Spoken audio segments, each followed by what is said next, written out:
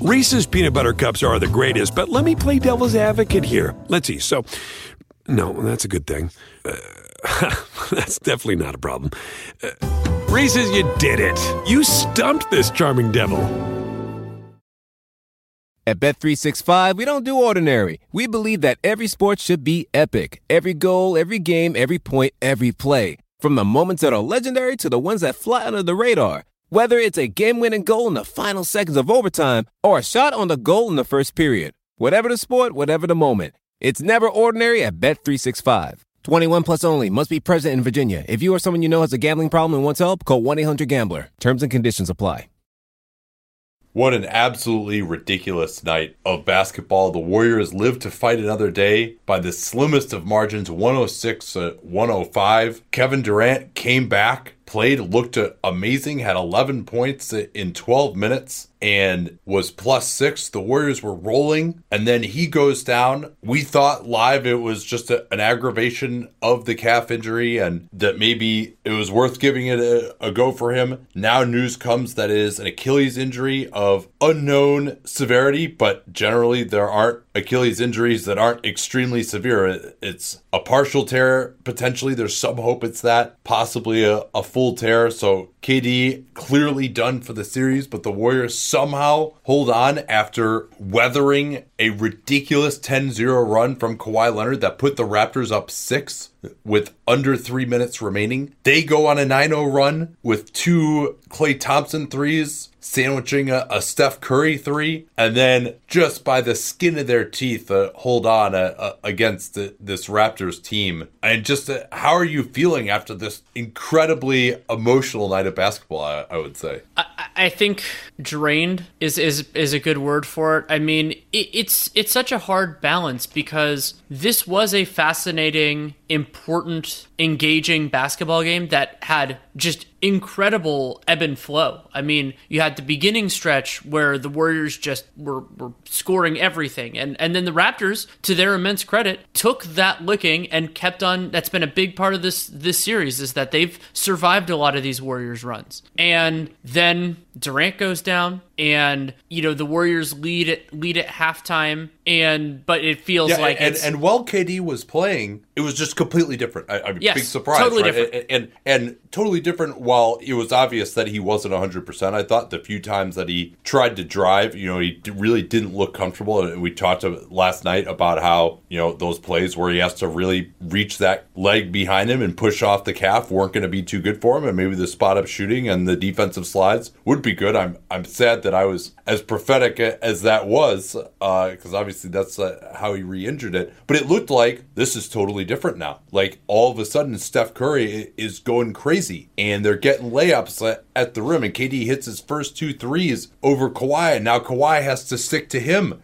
And everything that we said about just even having, even if it wasn't 100% KD, just having that guy with his height, who's just one of the greatest shooters of all time, just shooting over the defense on spot up threes and playing passable defense. He had a block shot as well, was going to completely change the complexion of the series. They're switching everything. The Raptors did a good job of attacking that, but early on at least. But you thought not only is KD back, not only do they have a chance to win this game, but maybe they really could do the 3-1 comeback. Maybe KD being back is going to change everything. And then the game was at this frenetic pace, and then all of a sudden to see him go down was just so absolutely deflating. Just as far as the overall series, you still thought maybe the Warriors could win the game, although I felt like they're underdogs until the moment the final buzzer sounded, basically. But it was just...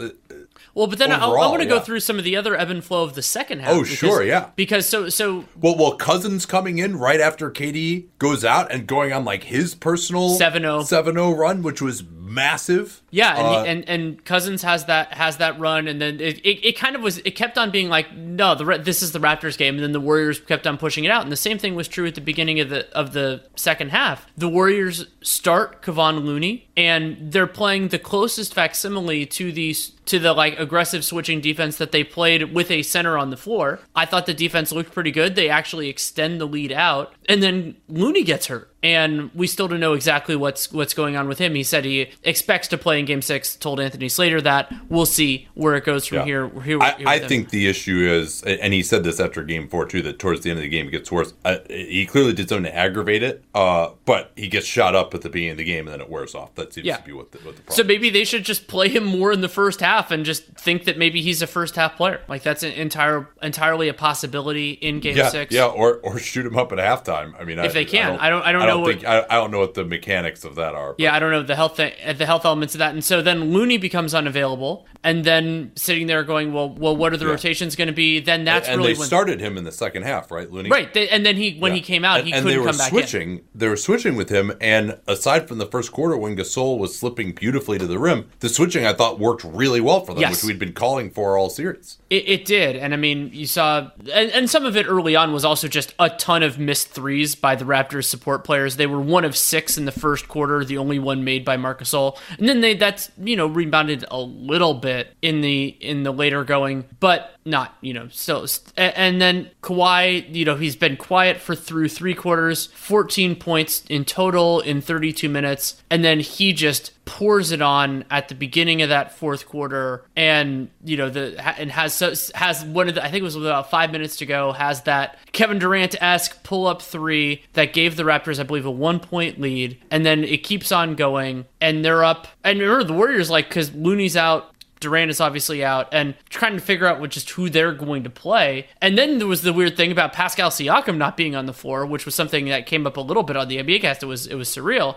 And then Nick Nurse. I mean, it's one of those circumstances where I understand why he called the timeout, and it is timeouts plural. I don't know that the S really matters there. Well, so here's what he said when he got asked about it after the game. He said, I called them to give our guys some rest. That's what he said. And it certainly did that. And he knows his guys, obviously better than I do in terms of in their own rest. But the challenge with managing timeouts when you have momentum and a talent advantage is that your team isn't the only team that's getting the rest. And we were doing the NBA cast, and I said I thought it was a mistake because the Raptors, and I agreed with you. The Raptors looked better than the Warriors, and yes, the Raptors looked tired. Kawhi had some looked fatigued. Yeah, but the Warriors got on that 10-0 run. Yeah, but the Warriors looked more tired. Yeah, absolutely. And so when you are giving your guys a rest, you're also giving the other team rest, and that also allowed Kerr to maneuver a little bit with the lineups.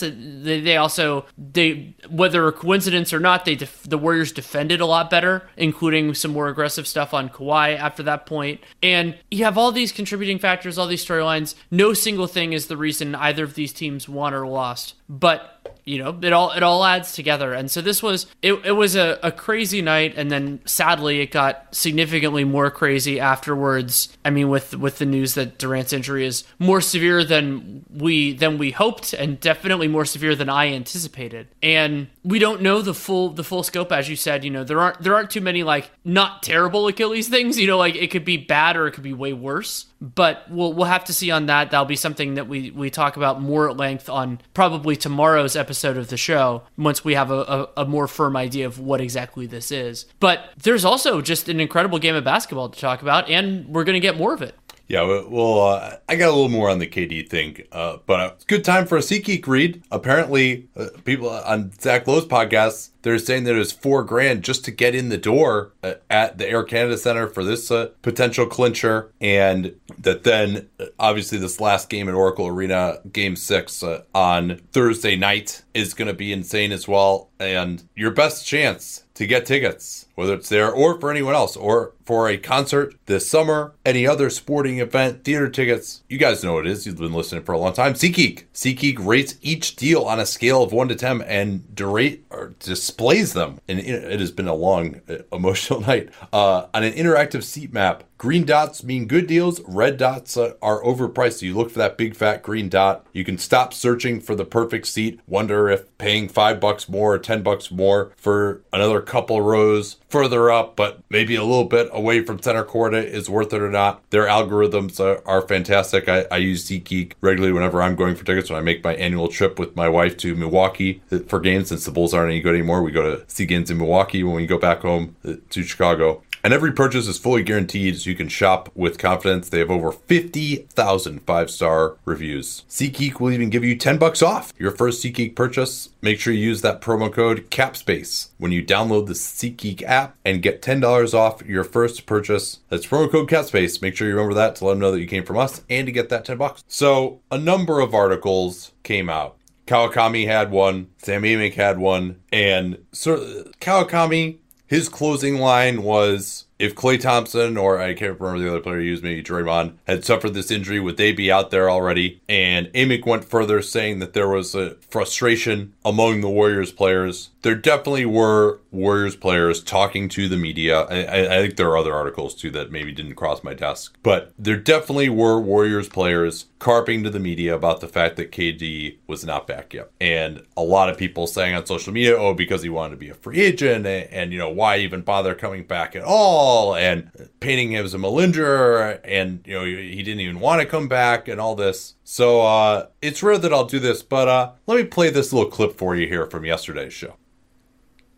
Every single time, just about, that people, whether it's teammates, whether it's the media, whatever, question a guy for supposedly being a Malinger and being healthy and not playing, it just hasn't ended up well. Whether it's Bill Walton, whether it's Luol Deng in 2009 when he turned out to have a stress fracture in his leg, whether it was Kawhi last year, especially someone like Kevin Durant. Like, you only have so many times in your life that you can play in an NBA Finals. You know, it's one thing if it's like, you know, Jerome James, who just had one hot playoffs and then got a big deal and didn't want to play anymore. You know, Kevin Durant clearly loves basketball. That's what he lives for. I would be really, really surprised if he's like healthy enough to play and just not do it. So is this enough now? Can we stop doing this thing where we question whether guys are actually healthy enough to play when they sit out? And, you know, I don't know what was said by the Warriors and their doctors to KD. I don't know if they put pressure on him directly. Certainly, KD reads the media. It was quite obvious just from watching him that he wasn't entirely comfortable pushing off of that calf. And then I thought, knowing what the risk was to him, or maybe that he just wasn't 100%, because, you know, it was said, Slater had this, that, you know, if this were the regular season, it'd be another week or two before he came back. And so if that's the case, you have to put him in positions where he's not going to stress that out. And, you know, that's something that probably could have or should have been communicated to him as well. I have actually had a pretty severe calf injury that I tried to play on. I even talked to a doctor and they said, yeah, it's just a calf. You're not going to injure it worse. That apparently, good thing I didn't injure it worse back then. But once I saw like KD bringing the ball up and like getting pressured up at half court, like one time he tried to get by Siakam. Siakam got called for a foul, but he clearly didn't feel comfortable trying to push off and go by him. And then they did it again and they switched and they put Ibaka on, and Ibaka is pressuring up, and that's what led to the injury. And anybody should know this before the game, that when you put him in situations where he's facing the basket, where he really has to push off by pushing that right leg behind him, you're putting him into a difficult position that, you know, maybe it's not a question of re-injury, but he's not going to be able to do that very well. And so, like, to call plays where he's bringing the ball up floor, I thought was really just not smart at all. And you don't know that this is what's going to happen, but, you know, put him in the post. He the one time they put him in the post, he got double teamed. Have him come off a screen. They did that once. And have him be a spot-up shooter. And, you know, maybe as he works into the game, which he did to some degree, you can try some of that other stuff. But, you know, Curry was out of the game. Maybe they felt like they wanted to have him handle the ball. But I just, especially the way he looked, I really thought that was not a good decision. And maybe he said, all right, I'm fine, I can do that. You know, between him and them, he's cleared. So you want to be, oh, it's KD. He's back. We're going to just do the normal stuff. But that seemed really short-sighted to me. And I was saying that live on the show before the injury happened, that it just didn't really make sense to use him that way. I will defer to your significantly more prodigious lower body injury experience on this point. You were mentioning, I can't confirm that you were mentioning on the show, and it makes sense. I mean, from the injuries that I've had, which are different, that certain actions are more risky or more dangerous than others, or more painful. Sliding your feet, jumping off at 2 feet, you're fine there. That's much easier. And really, you don't necessarily need to make that kind of a motion that often. Like he could be, he's not going to be 1,000% KD, but putting him in that situation where he's pushed up, and credit the Raptors for, and they've done this all series, for making nothing easy for him either.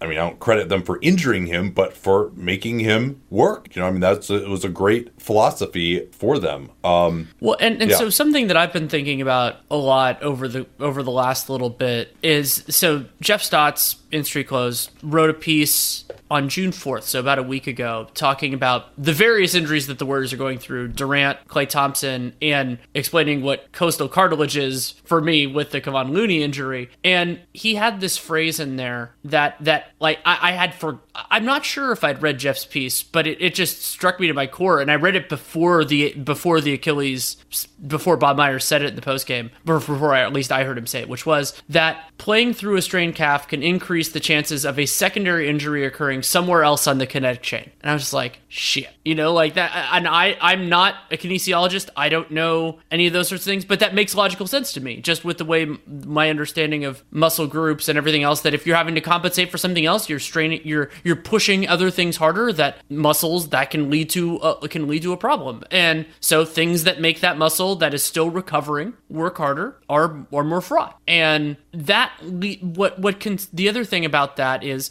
since that makes sense to me, in this issue, as opposed to the bone issue that or cartilage issue that Kevon Looney is dealing with, or back to there was a David Lee issue years ago where that whole idea of you can't make it worse. Well, that always seemed weird to me, though I didn't have the knowledge to refute it with a muscle injury. Yeah, and that's exactly what happens, right? You reach back with your calf, and when your calf doesn't fire, the way you would normally expect it to absorb that force and act like, kind of an elastic band of reaching back with your calf, pushing off, then that force gets transferred to the Achilles, and that's probably what happened to him there. Just now, Ramona tweeting that they do believe that, in fact, there will be a torn right Achilles tendon. I guess that doesn't specify full or partial tear. I don't even know, again, what a partial tear would mean. I don't recall anyone really having that injury. There's maybe that's kind of like a Mike Conley type of situation, but, this seems like a very acute, damaging injury. And for KD, certainly I feel awful for him, especially because he faced these questions in coming back and about to be a free agent. He does have a player option for next year. And that'll become a fascinating part of this as well. He would be due $31.5 million if he were to opt into that. The recovery timeline, 6 to 9 months. I think he'll be a faster healer maybe than someone like Cousins. That's what's normally put out there. So maybe he could be back by, the playoffs next year. And I think he's, given his skill level, even if he's not quite the same as a driver, I think he can still be a pretty effective player, but probably, he'll never get back to being best in the league type of levels like he is. And I feel bad for him there too. He was just finally getting to the point where I don't know how important this was to him, but where he was going to take the throne from LeBron James, and he was having the best playoffs maybe of anyone.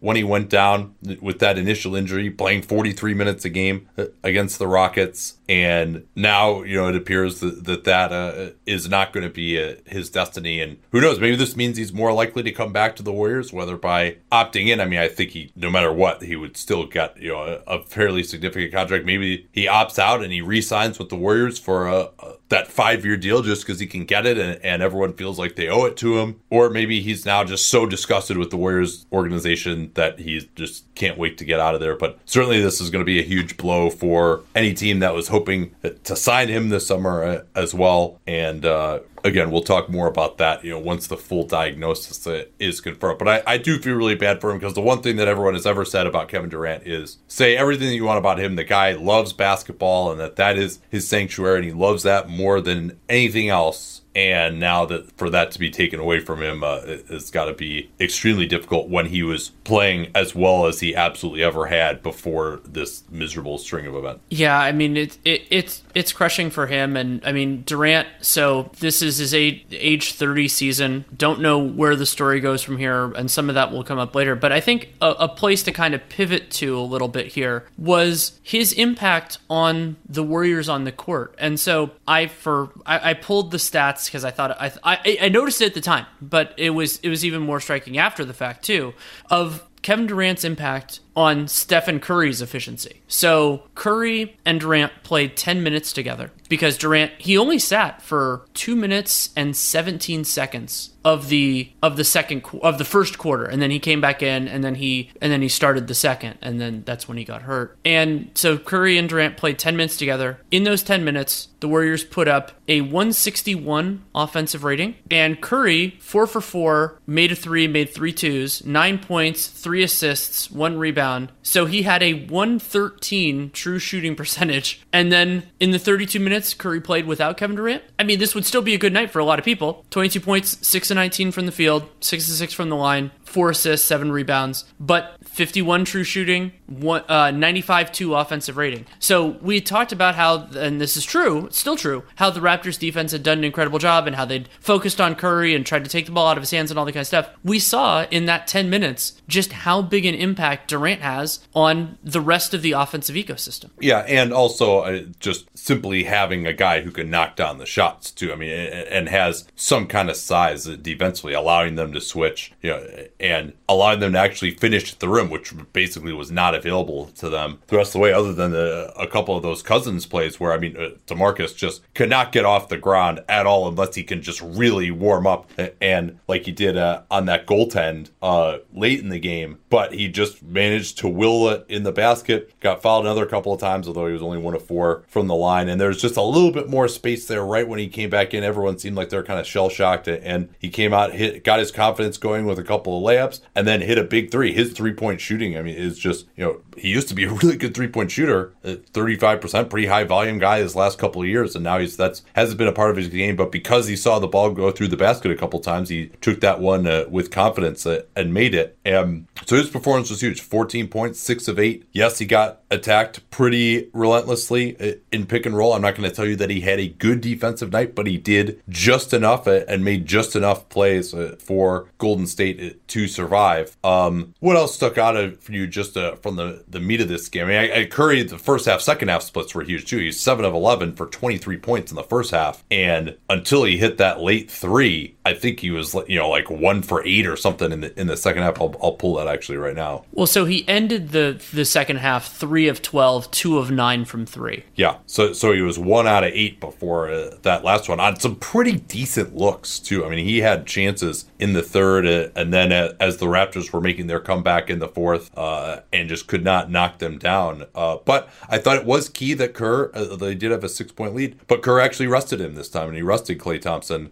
this time, which I thought was really important, just to give him just enough. And late he had that 3, and it had enough energy for another hard push that got Thompson that late 3. So it did pay off, even if he wasn't looking great early once he returned in the fourth quarter. Well, so there were some really interesting elements of this game from the Raptors' perspective. One notable one that kind of shaped the game at a few different moments was Fred VanVleet's foul trouble. So he has been the best defender on Stephen Curry overall, and he committed 2 fouls on Curry 3-pointers. The first of which I wouldn't have called, and it was so late. Basically, VanVleet hit Curry, and it looked like it was more hand-wrist than arm. I mean, like his arm was fully extended after the follow-through. Yeah, and I mean, there was contact, but that's that wasn't any he'd already landed from the shot. And so they called, and he missed that. Curry missed that shot, so it was a 3-shot foul. I believe Curry made. Yeah, he made all 3 of those shots. He made all 6 of his free throws. And then the later one was an absolutely correct call. I mean, VanVleet he was late. He was helping out, closed out hard on Curry, and committed that foul. And then he picked up a third a little bit later on. And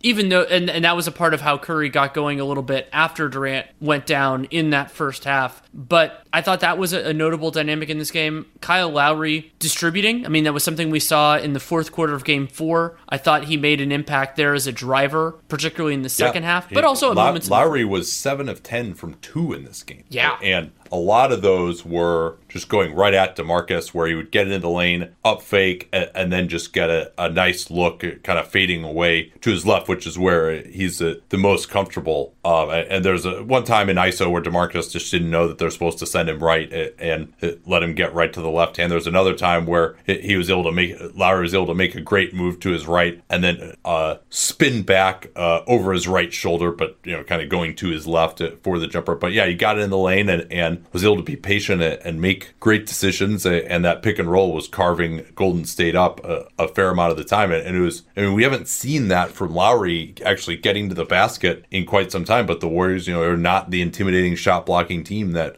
Philly and Milwaukee are. Also, it was especially true in the first half, but Marc Gasol's ability to stay on the floor in this series has been impressive and important. And offensively, he was one of their better players early on. He had a couple of nice rolls to the basket, also had that three, which was the only made three-pointer by the Raptors in the first quarter, got to the free throw line a bunch at various players' expense. And, 17 points, 8 rebounds. He did have 5 fouls, but, they had Serge Ibaka there. And I thought Ibaka continued a lot of the positive developments that happened for him during the Oakland games in this series and had another nice game overall. Not a perfect one to be sure.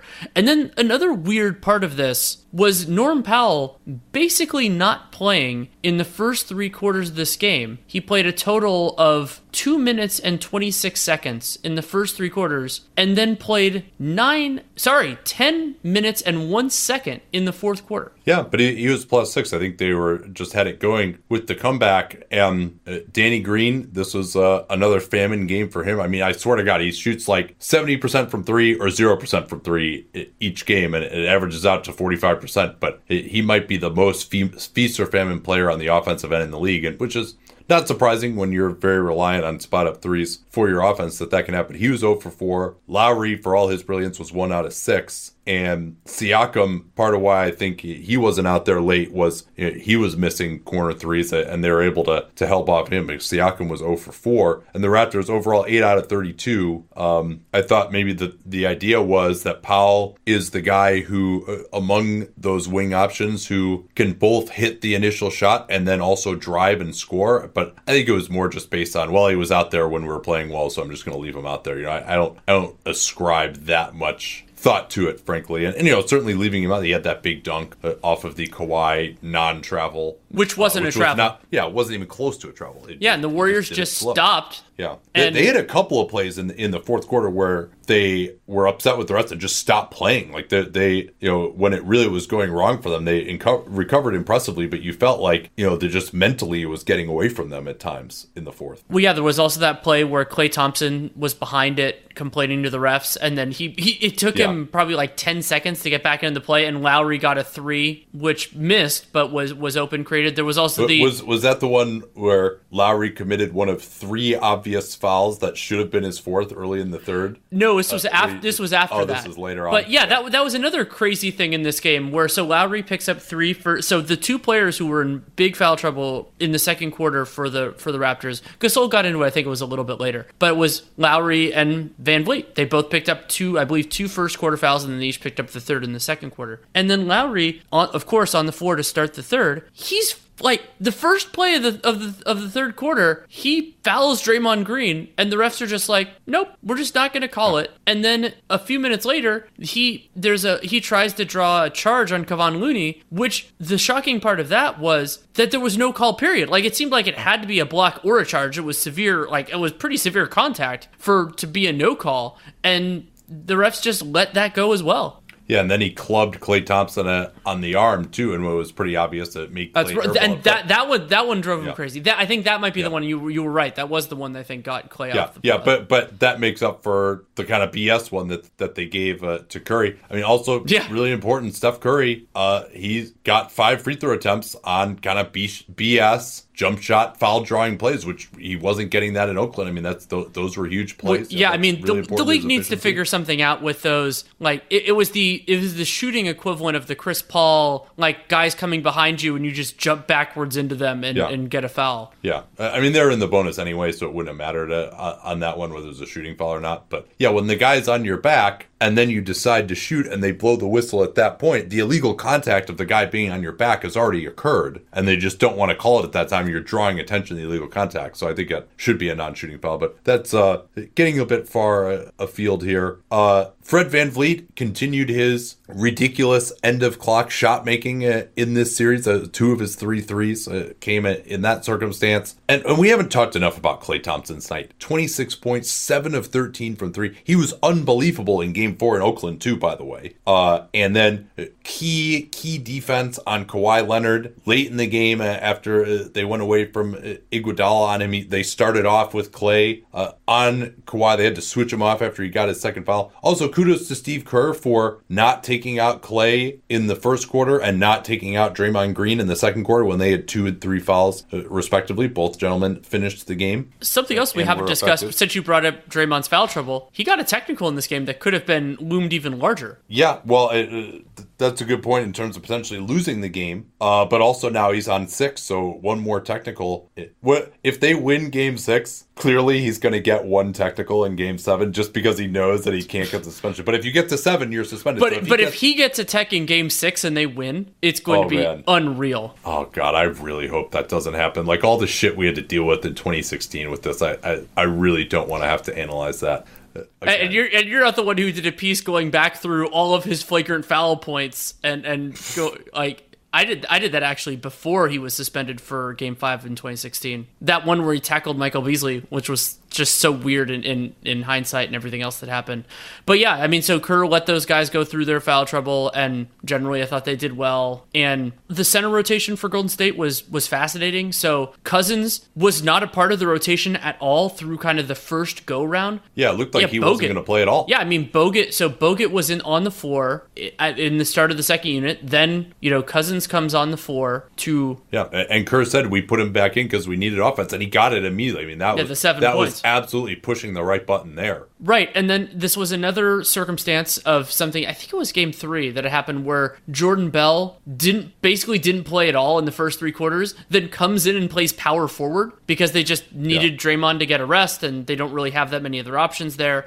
So Bell played to start the fourth quarter, then actually did a pretty good job, and so he stayed in for a few minutes at center as DeMarcus Cousins rested. And then he kind of let Serge Ibaka go for a dunk. I don't remember the exact sequence there. I'm going to rewatch it. Yeah, it was a baseline drive where he just turned his head to watch ball watch. That's right. Just went right behind. Yeah, and Ibaka went right behind him. Not surprisingly, Kerr calls a timeout. Iguodala comes in for Bell, and that's the end of it. I mean, they were going to go with the death lineup or something close to that. They were going to go with Draymond at center or something after that. So it didn't. I don't think it really affected Bell's usage, but a little. It was another reminder, and it'll affect it in future games of the series. So yeah, I mean, now we'll see what happens with Looney's availability. Bogut had that weird stretch, and they desperately need Looney because they have to be able to switch. That is what is going to allow them to defend this team pretty well. And outside of those Gasol plays going to the rim where he did a great job of screening, slipping, getting inside position early on the way to those 15 first half points. I thought that this is by far the best Golden State defense has looked. But still, I mean, keep in mind the formula here. Golden State barely wins this one. They barely won Game 2, and they took well under. I think Toronto was exactly 25% from 3 in both games, by my recollection, or pretty darn close to it. And Golden State had to go 20 of 42 from 3, including 27 combined 3-point attempts for Steph and Klay. So that's to shoot 48% from 3, have the second most threes ever in the finals behind 24 from the Cavs in that Game 4 win when they were down 3-0 in 2017. And to still only win by 1. I mean, it still shows you that Golden State, despite their incredible resilience and having a couple of great players on the team, just how little they're able to accomplish from 2. And, KD was +6 in this game too, and he had 11 points. And if they're not going to have that now, they still, to me, remain underdogs in 2 individual games that are coming up, not to mention the fact that they have to win both of them. And I think the fact that it took this incredible 3-point shooting performance to beat the Raptors, and Kawhi struggled. We'll talk about that in a second. But I don't feel particularly good about their chances going forward here. This isn't they just won Game 6 6 in OKC. Now they're going back for a Game 7. If they had gotten home court and not kind of messed around in the regular season, it might have been a little different. But that, of course, is not the case. And even if they win Game 6 in Oakland, maybe that's a 50-50 proposition if you're lucky for the Warriors. And then they would, of course, be massive underdogs in a Game 7 in Toronto. But certainly they deserve a ton of credit for everything that they're able to do in this game and the heart that they showed being down 6 with 3 minutes left and coming back when everything was going against them was pretty incredible. Right, and I think that's a good way to kind of connect a couple of different stories of this game. One, the ridiculous push that Kawhi Leonard had leading into that. So from the 5:13 mark, he makes a pull-up three, makes that pull-up three, which puts the Raptors up 1. Then Curry misses, Curry tried to make one back. I thought that the shot that Curry took was pretty tough at the 5-minute mark. Leonard drives into the lane, he gets that, kind of basically gets the, I think it was not a step back, but a mid-ranger, and then Draymond makes a shot, which was the only shot the Warriors made for a pretty long sequence, and then Leonard makes the 3 that puts them up 6, and so you're puts them up, that 3 puts them up 4. Iguodala misses a rough mid-ranger, then Kawhi makes the 2 that puts them up 6. Yeah, Iguodala, attacking off the bounce hasn't been his game for a few years now, but especially in his diminished condition. Remember, he's dealing with this calf issue as well. He really is just not capable of making plays off the dribble right now at all, and that's been a problem. But Kawhi overall, he struggled 3 of 8 around the rim. A few of those were his own missed tap backs. He did have a crap load of offensive rebounds in this game, 6 of them.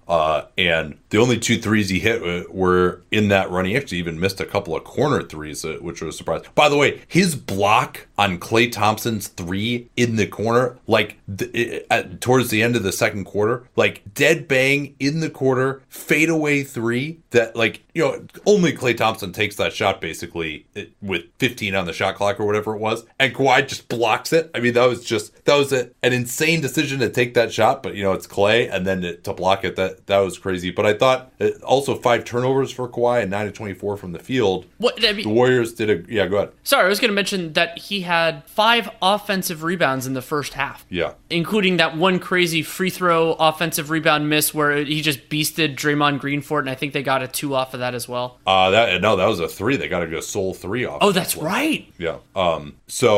That was, but it was not Kawhi's best game. That they did a much better job, and I thought the switching really was a huge part of that. And most of when he was able to get going was when Cousins was in the game, and they of course had to play some conventional pick and roll defense. He did hit one of those 3s over Cousins in the late clock when they switched Cousins onto him, and DeMarcus probably could have pressed up a little bit more in the late clock to force him to drive. But yeah, it wasn't Leonard's best game, and I think the 5 turnovers, to me, he really was playing in a crowd a lot more, and just like he was in Game 2 when they just couldn't hit quite enough shots to loosen up the defense. In particular, Siakam only played 34 minutes in this one. I think they're having some trouble scoring when Pascal was out there, and he was only 6 out of 15 too, which was and the other thing that they did after that first quarter was to stop fouling, and Leonard only got 8 free throw attempts, so 6 of 8. So that was a big part as well. Kawhi had a couple of plays, one where he did the Harden through DeMarcus's arm, but the Warriors largely avoided fouling as much. And Andre Iguodala had 4 blocked shots, and I think all of them were his patented strip move in this game. Another important dynamic that happened in this was that the Warriors turned the ball over a ton in the early going. The possession game was pretty severe in Toronto's favor. So the Warriors turned it over. It was 4-4 at the end of the first quarter. But the Raptors not only did they have 4 offensive rebounds, they were credited with 6 team rebounds in just the first quarter. So I think 2 of those were offensive rebounds, and then the other ones were defensive, just balls that went out of bounds. But then that went early in the second quarter. The Warriors were throwing the ball around a lot. And then eventually the turnover margin settled down, and the Raptors still had a significant advantage on the offensive glass. But a lot of those came in sequence, so they didn't get as much of a benefit. If you get 3 offensive rebounds on the same possession, you do have a greater chance of scoring on that one, but it's not like you created you didn't get as much fruit from it. So here's a ridiculous stat for you. Golden State had 6 actual offensive rebounds. I think they had a couple more team offensive rebounds. They had 19 second chance points. That's basically getting a 3 every single time you get an offensive rebound. And then the Raptors out-rebounded Golden State on the offensive end 13-6. And you mentioned all those crazy team rebounds too. And yet they only had 16 second chance points themselves. So all of those offensive rebounds, they got a few plays off of them. But overall, the Raptors just, again, couldn't convert. I think a lot of those were some of those missed threes. You want to talk about the end of this game now, or you got anything else on the meat of it here? No, I think we can get to the end of it. So do you want to start it with the Nick Nurse timeouts? Well, yeah, the only thing I want to add to that is just that when this is the whole thought that led to coaches calling too many timeouts late in games, and Nurse didn't do that very late in the game, but the whole thought of like, all right, let's call timeout, let's run a play, let's make sure that we're doing everything right, and not really considering the impact of the timeout on the other team, who is probably more gassed than your guys were, and your crowd is going batshit insane. Steph Curry has just missed a 3, and you got the ball in Kawhi's hands, and he did call that timeout. So it's 103-97, Raptors ball. Kerr actually goes with Quinn Cook on a defensive possession so he can set something up offensively. I think he felt like the problem was they weren't scoring. And they switched Draymond onto Kawhi. He fouled him out on the floor, so nothing going there. And then great defense by Klay Thompson on Kawhi in pick and roll. Got right through it, stayed with him, forced Kawhi into an impossible fadeaway in the lane where Kawhi had beaten Klay a little bit earlier going to his right where, Klay was just forced from the baseline. And there were a few times the Warriors were just giving up the angle to Kawhi, going right to his right hand. And once Kawhi gets a shoulder past you, then he's able to knock you back, and he hit that floater as part of that 10-0 run. But Klay did much better on that play. And then Kerr's ATO was really fantastic. He had a number of nice plays that they ran late, and this got Thompson a 3. They did some dummy action with Cook screening for Curry, and then he cleared out to the weak side. And they'll run this action a lot where Draymond will set the screen for Steph, slip it quickly, and then go away to screen for Klay. The thought being that Steph is now double teamed. Draymond is uncovered. He screens for Klay. That gets Klay wide open. And the Raptors look confused about whether it was a screen or not in the switch. Lowry was actually on Draymond on that play, and he just kind of stayed there with Curry. Van Vliet didn't go with Draymond, so that meant that once the ball got to Klay, Leonard actually got through the initial screen, but then Draymond was able to rescreen, and there was just nobody there on Draymond, and that's how Klay got that first 3 to cut it to a 3-point lead. And then I think the next possession was really important, especially with what happened to follow it. So Raptors get the ball to Marc Gasol at the elbow, and they run a split cut, and they're running an action, and both Klay and Draymond follow Kawhi, who's running towards the basket, leaving Kyle Lowry, the other guy in the action, wide open for a corner 3, which he misses. And that shot is significant because, A, it would have put the Raptors up 6. You're up 6 with, I think, about 2 minutes to go. Yeah, he missed the shot with 2:09. And also because that ended up being what I would consider the last clean look of the game, like the last really good look that the Raptors got. Yeah, just total miscommunication between Klay and Draymond. Draymond late called out the switch, but it was Lowry going and screening Kawhi out of the corner.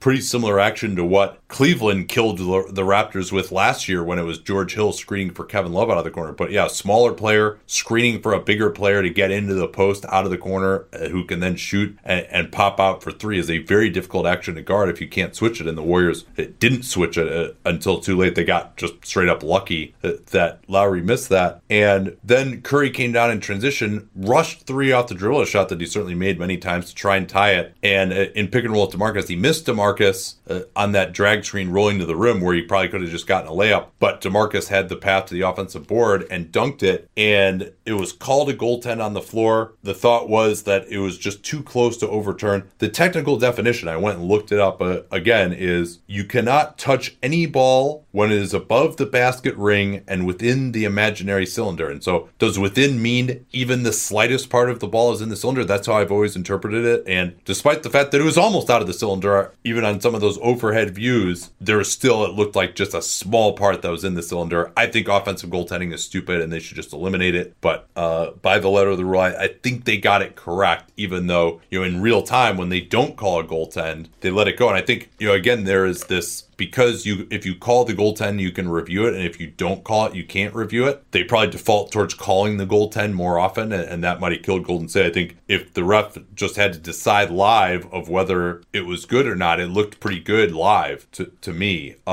So then they went with Iguodala for Cook after that violation was called. Cook had been in for Andre just due to the lack of shooting, and I think just to get Andre a little bit more of a rest. And this play was Kawhi's lack of passing vision, where they run a pick and roll with him and Gasol. Thompson does a great job of competing, staying over the screen, but Cousins is also on him. And if Kawhi just looks back to Gasol, Gasol's got a wide open pick and pop three. Instead, he throws it to Lowry. Cousins does a nice job of getting back to his man Gasol, and they rescreen. Lowry then is picked up by Iguodala and Cousins and throws it into the backcourt, basically. But Gasol probably wouldn't have had a shot even with a good pass as late as it was in the clock. So then the next play started out pretty awkwardly. Maybe it was the personnel or whatever. They were trying to figure out what they were running. But then Curry, this is the off ball stuff. I mean, I've been critical at moments during this series that he should have the ball in his hands more. He gives it up, but he was missing all of his threes that he was missing. It seemed like were off the dribble. Yes, correct. And so he gives it up, and then he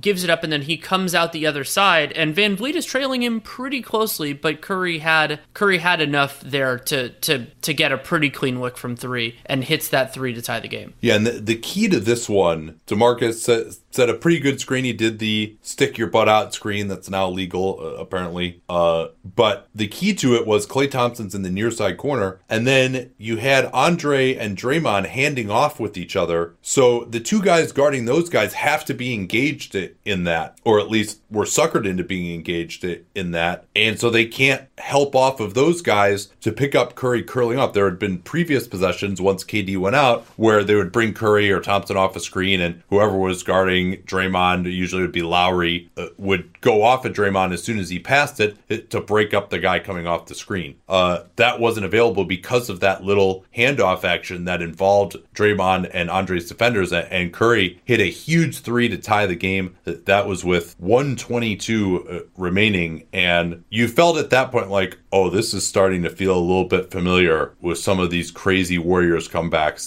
that we've seen. Pretty simple possession for the Raptors. Kawhi got a pretty good look on Klay, who went between his legs, created some separation, took the three over him, but it was well short, and looked like Danny Green might get the rebound, but it ricocheted right to Steph Curry. And then Curry had the energy for a transition push, does that crossover behind the back move that he loves on Fred VanVleet. That's one of those moves where it's like, oh, how can you do that move in this situation? But he's got the ball in a string, and for all the times you're going to complain about a behind the back pass that goes into the stands in a critical moment, you got to take it with that great move that he did to get past VanVleet. Lowry came over and helped. Iguodala was under the rim. Curry threw it to him. Leonard had to rotate off the weak side off of Thompson. Iguodala, it was a race basically between Kawhi Leonard standing under the basket and Iguodala throwing it out to Draymond at the three-point line, and then him throwing it to Klay. And the Warriors barely won that race. Both of the passes had a ton of steam on them, and Kawhi just couldn't get out there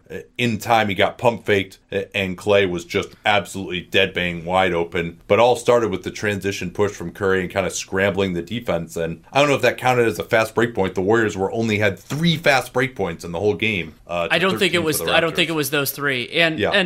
But that's one where it doesn't get counted as a fast break point, but clearly transition was a big part of what happened. To me, it's about whether the defenses ever get set, and if the defense never gets set, like in this case, then it's transition points.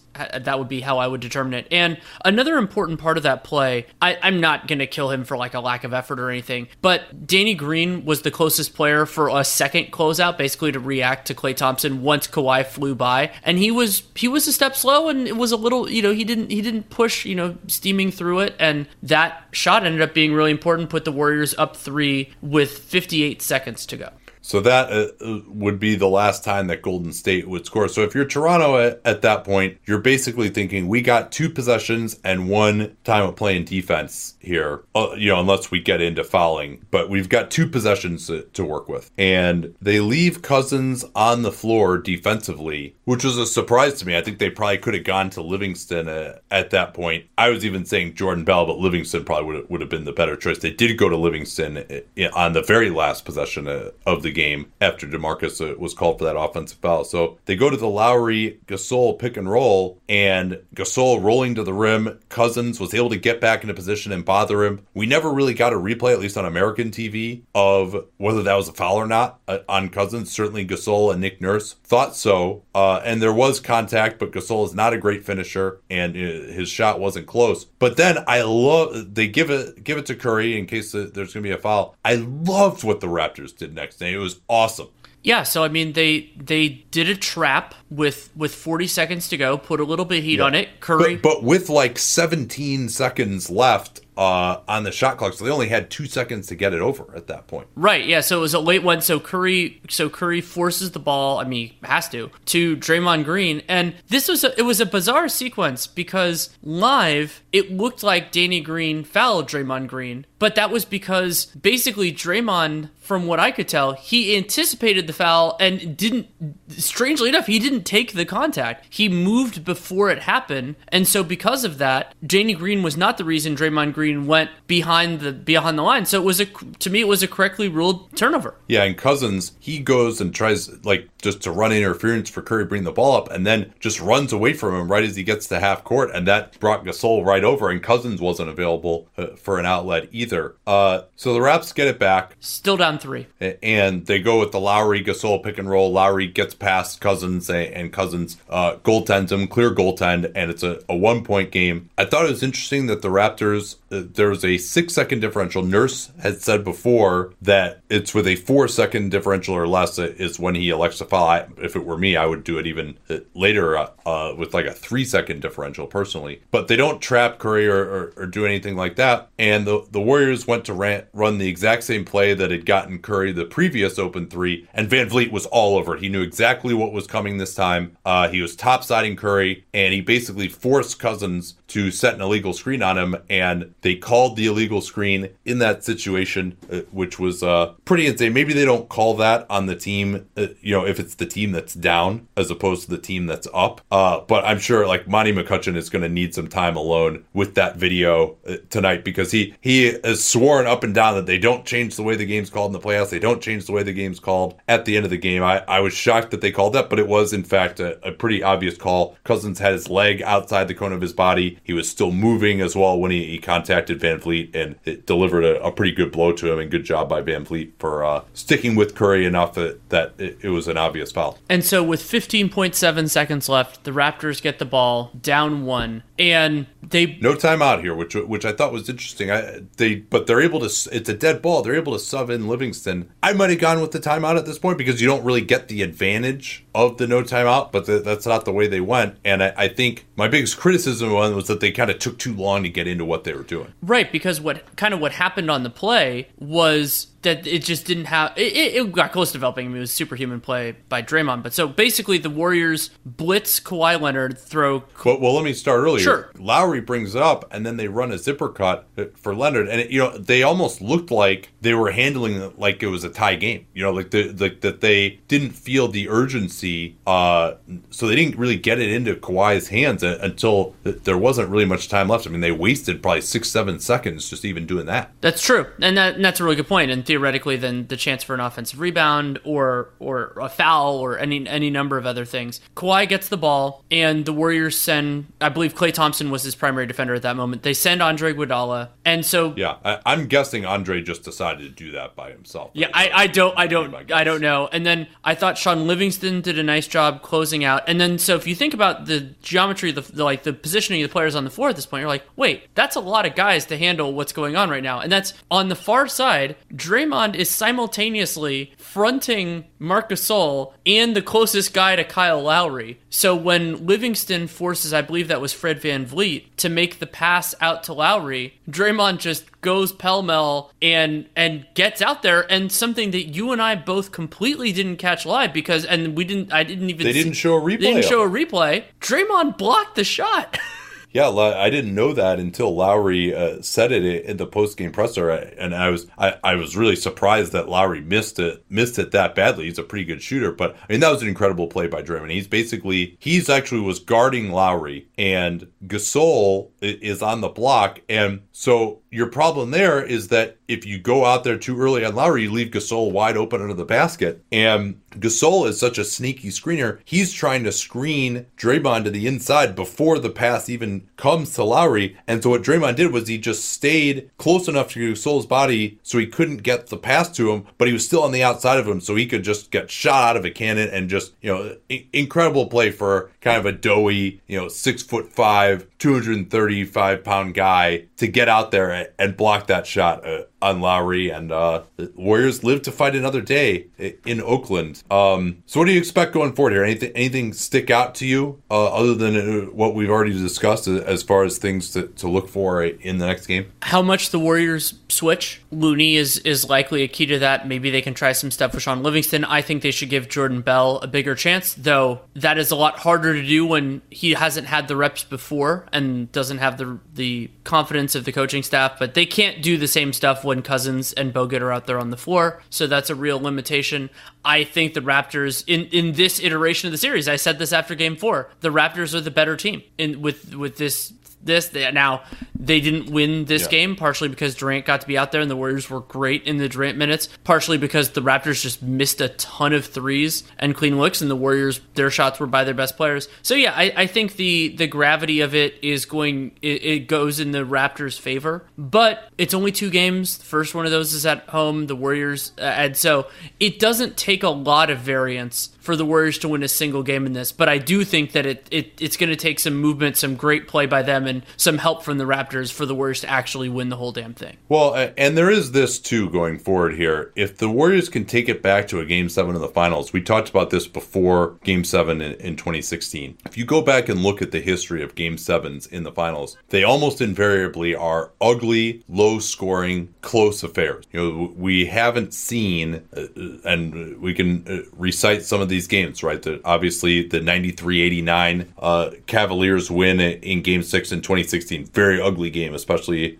down the stretch. 2013, another pretty ugly Game 7 with both teams exhausted after Ray Allen hit the tying shot in Game 6. Another pretty low-scoring game. 2010, the 6-24 Kobe game was another one. 2005, I mean, that was an extremely ugly series overall as well. And then really, you have to go back after that to 1994, Rockets and Knicks, and 1988 Pistons Lakers. I mean, all of these were pretty close, hard-fought games. It's just kind of the nature of Game 7s in the finals, at least in recent history. 1984 was like that too. So expecting the Raptors to just completely kill them in a Game 7, might be unrealistic. And maybe the whole idea that, there's a crazy advantage, even more advantage for the home team in Game 7, especially when this has been a very veteran Raptors team. The whole Raptors crapping the bed thing is long a thing of the past, but potentially blowing a 3-1 lead in the finals,